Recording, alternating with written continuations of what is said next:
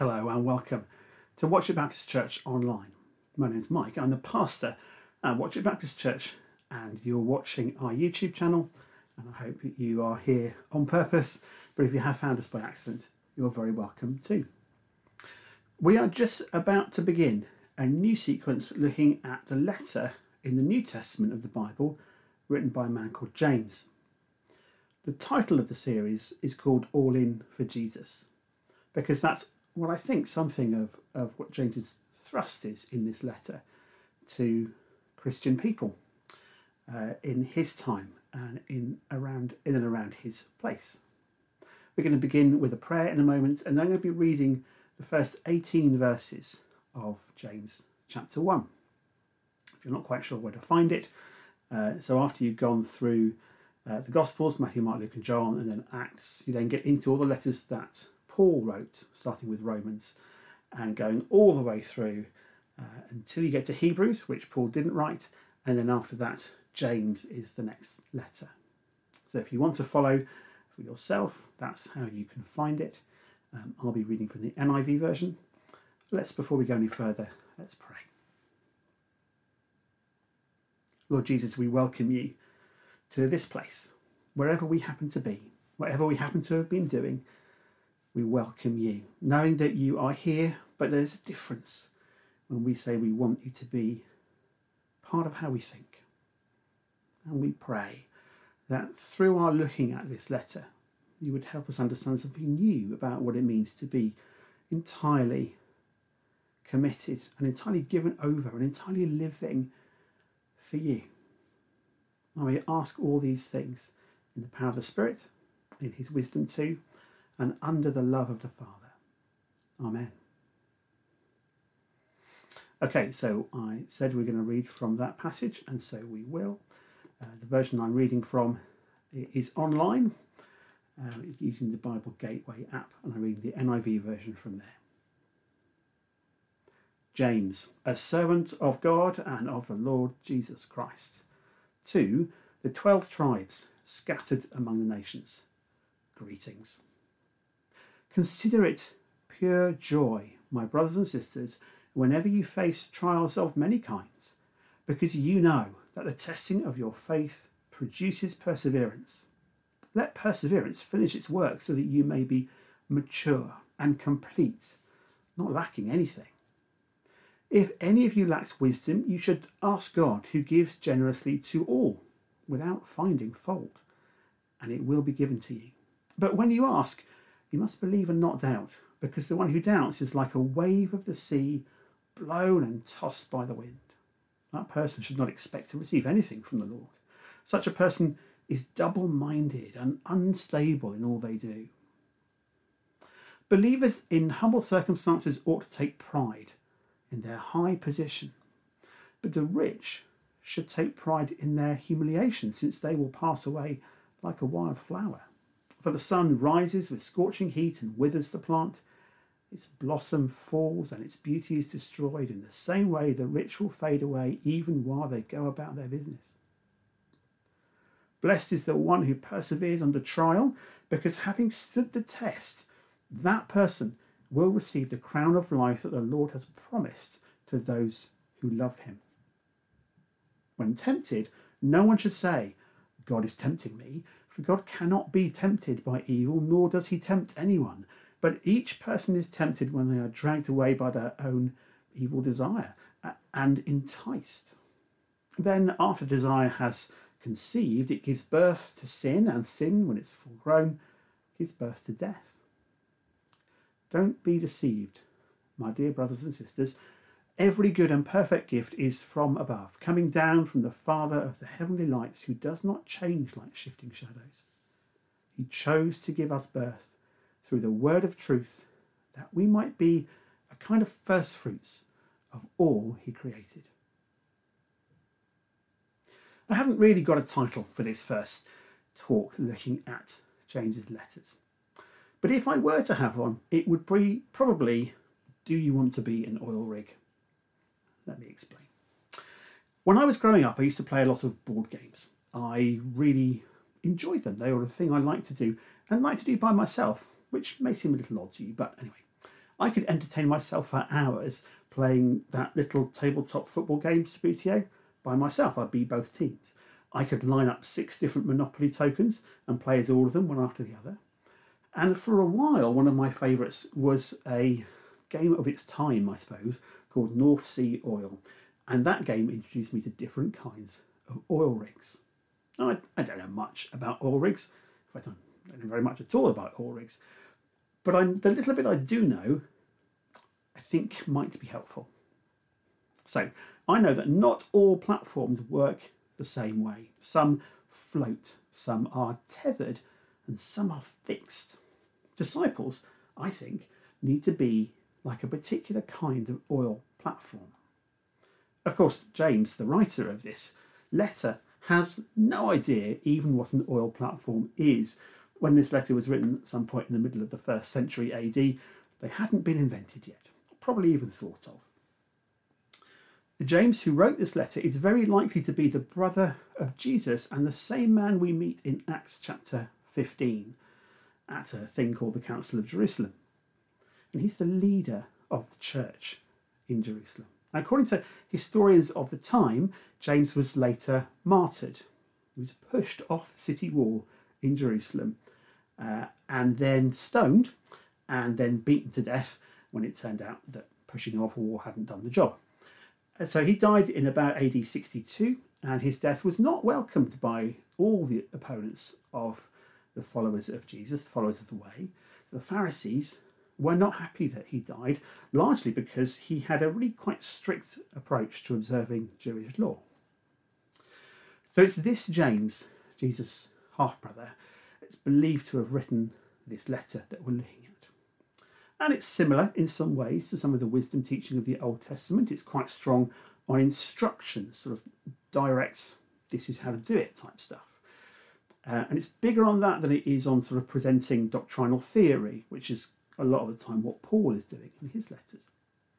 It also has some very similar themes to Matthew's Gospel, and particularly to the ways in which Jesus teaches in Matthew's Gospel. So through the autumn this year, we'll be looking all the way through the 5 chapters.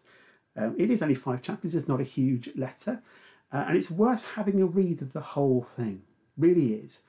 It's worth bearing in mind that this letter is about 1,750 words long, something in that ballpark. And to put that into context, the rule of thumb on Radio 4, the BBC, is that something that's 2,000 words takes 14 minutes to read for broadcast. So even if you take your time reading something that's 1,700 words long, it's not going to take you a terribly large amount of time. So this is a letter from James to those who follow Jesus about how to be a disciple. The letter is set up in these verses, and James will build on what he writes here. Here at the start, he says 2 really important things. Firstly, he identifies himself as a servant of God and specifically of Jesus, his half-brother. This is important because it reminds us that Jesus was divine, that actually he was God, because that's how James is describing it. And it's significant because, assuming it was written by this man who was his brother, then that's someone who knew him well as a real person, someone who would have seen Jesus sleeping and eating at home, somebody who would have known what he was like when he was unwell or when he slept in, if that ever happened. Or perhaps he was somebody who shared Jesus' working tools with him as he was doing his family trade. He would have known how dirty his feet were at the end of a long day, and he would have been aware of all those very human things and still was able to recognise Jesus in the same bracket as God, God's Son. Secondly, he addresses this letter to the 12 tribes scattered. He does that in verse 1 too. Now, this can be understood in more than one way. It can, of course, be recognised as being a letter that James is writing to Jewish believers.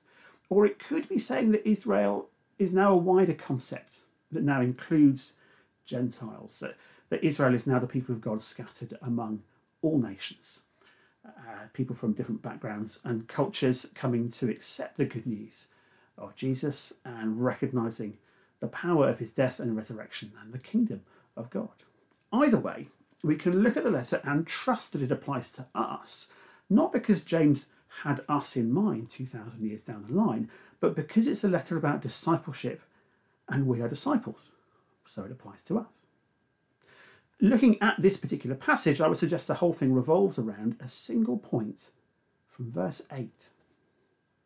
And in that moment, James writes this: such a person is double-minded and unstable in all he does. James really does not want disciples to be double-minded. In fact, he would argue that someone who is double-minded will not receive anything from the Lord.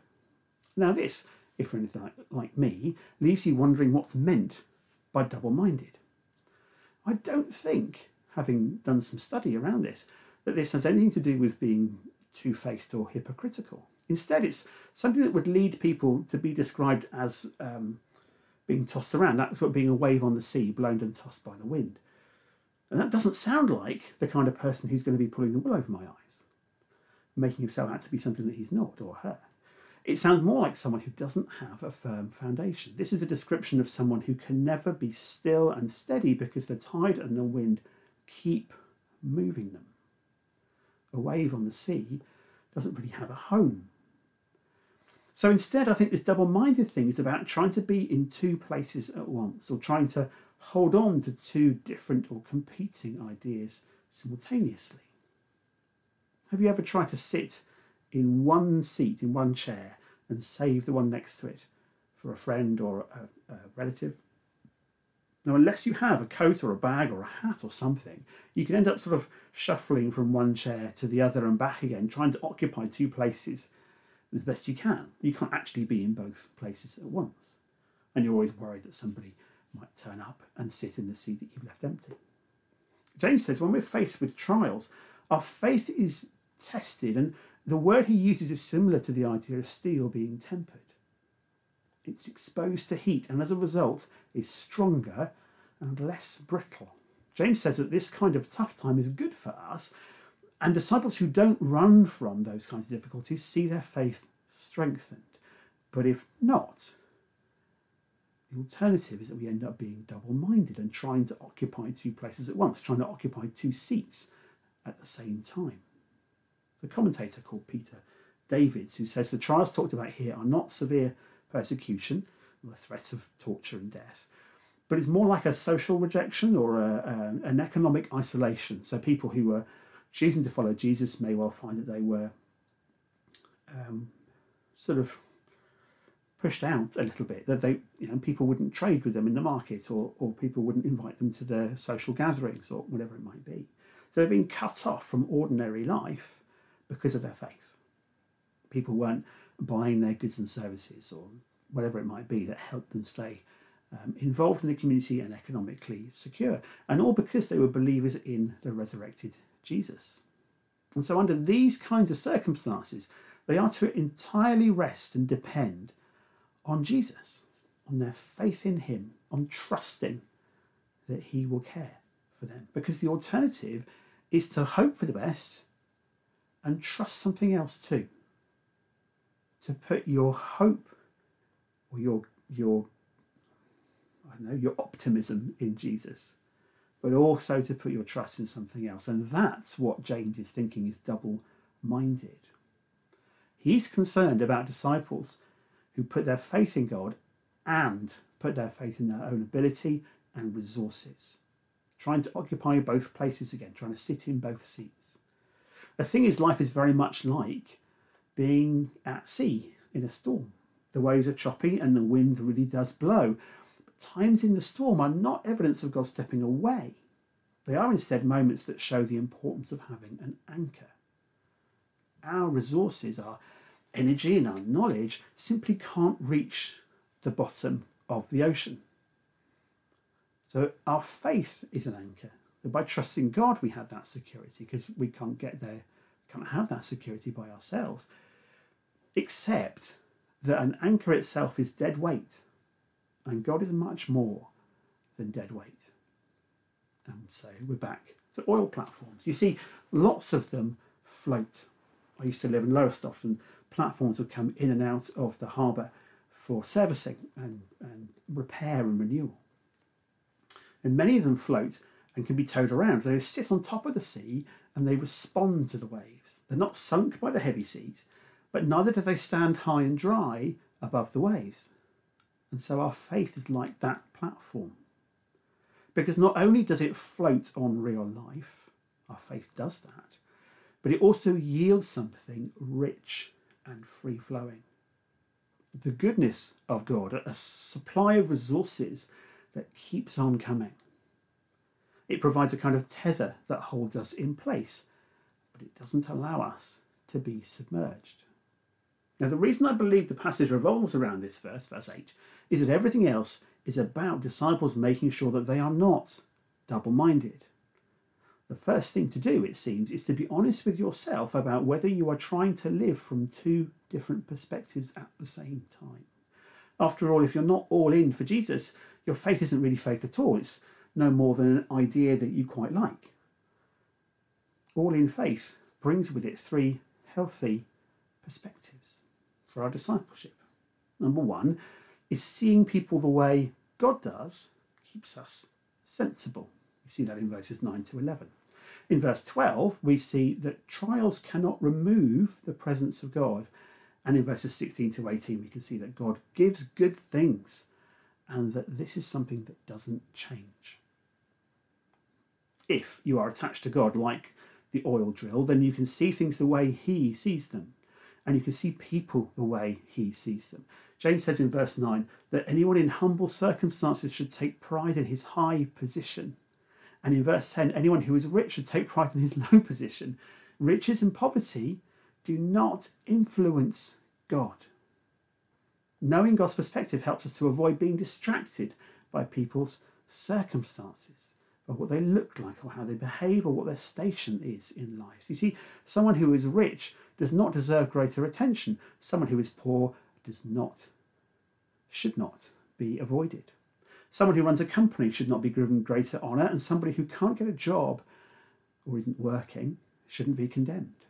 Someone who's recognised for their achievement is not worth more, and someone who arrived in this country with nothing is not worth any less. Someone who has 2 degrees is not better than others, and someone who left school at 11 or 14 or 16 is not worth less than others. Because God doesn't see them differently according to circumstances. Seeing people the way God sees them keeps us sensible. If you're attached to God like the oil drill, then you draw confidence from the promises of God. Verse 12 tells us this: anyone who perseveres under trial receives the crown of life. The crown here, the idea of this crown is the same as the wreath worn by somebody who's won a running race. And God has promised this crown. The one who perseveres under trial is the one who runs the race keeping to their lane, not looking side to side or looking behind them, and not losing sight of the right direction, not losing sight of the destination either, not distracted by what other people are doing, but confident in that promise that Jesus gives that is such a big part of our security. God will never leave or forsake us, that Jesus has promised his Spirit as an advocate, one who walks alongside. Staying in lane, keeping going, knowing God keeps his promises, those are key to being able to see the world the way God invites us to. Trials cannot remove the promises or the presence of God. If you're attached to the oil drill, then you remember that God gives good things. Verses 16 to 18 say that we are not to be deceived into believing that God is mean-spirited or some kind of goodness merchant trading his goodness for our efforts. No, just no. Because we have grace. God's gift to us of things we don't deserve. God is good and gives us good things, not because we have somehow merited them, but just because he is good. James says, Jesus maybe, but James says every good and perfect gift is from above. And in verse 18, James adds something important about perspective. Disciples, he says, are the first fruits. Now, this is an important Jewish concept. The harvest time was celebrated as it started as well as it finished. When the people gathered to celebrate the beginning of reaping that harvest, they recognised that that start was like a promise. It's begun, so it will finish. There is a beginning to the harvest, so there will be a complete harvest. And James says disciples are like the first fruits because they are like the promise of the completed harvest to come. Jesus will return and restore the whole creation. And so his disciples are those who represent that restored creation. Perhaps some of us struggle to get our heads around the idea that we are already the beginning of that promise being fulfilled. Disciples are evidence that there is hope for the world because we live in that hope. So, James says, don't give up. Stay faithful and be wholehearted. An author I find particularly helpful, and a theologian too, is a guy called Tom Wright. I've mentioned him before, and he wrote this about James 1, verses 1 to 18. He says this: those who follow Jesus the Messiah are not simply supposed to survive. They are supposed to count, to make a difference in the world. So what does it mean to be an oil rig disciple? It means that you don't have to be adrift. It means knowing that the storms of life don't have to plunge you this way and that. It means not hedging your bets, not depending on anything of your own, but being all in for Jesus.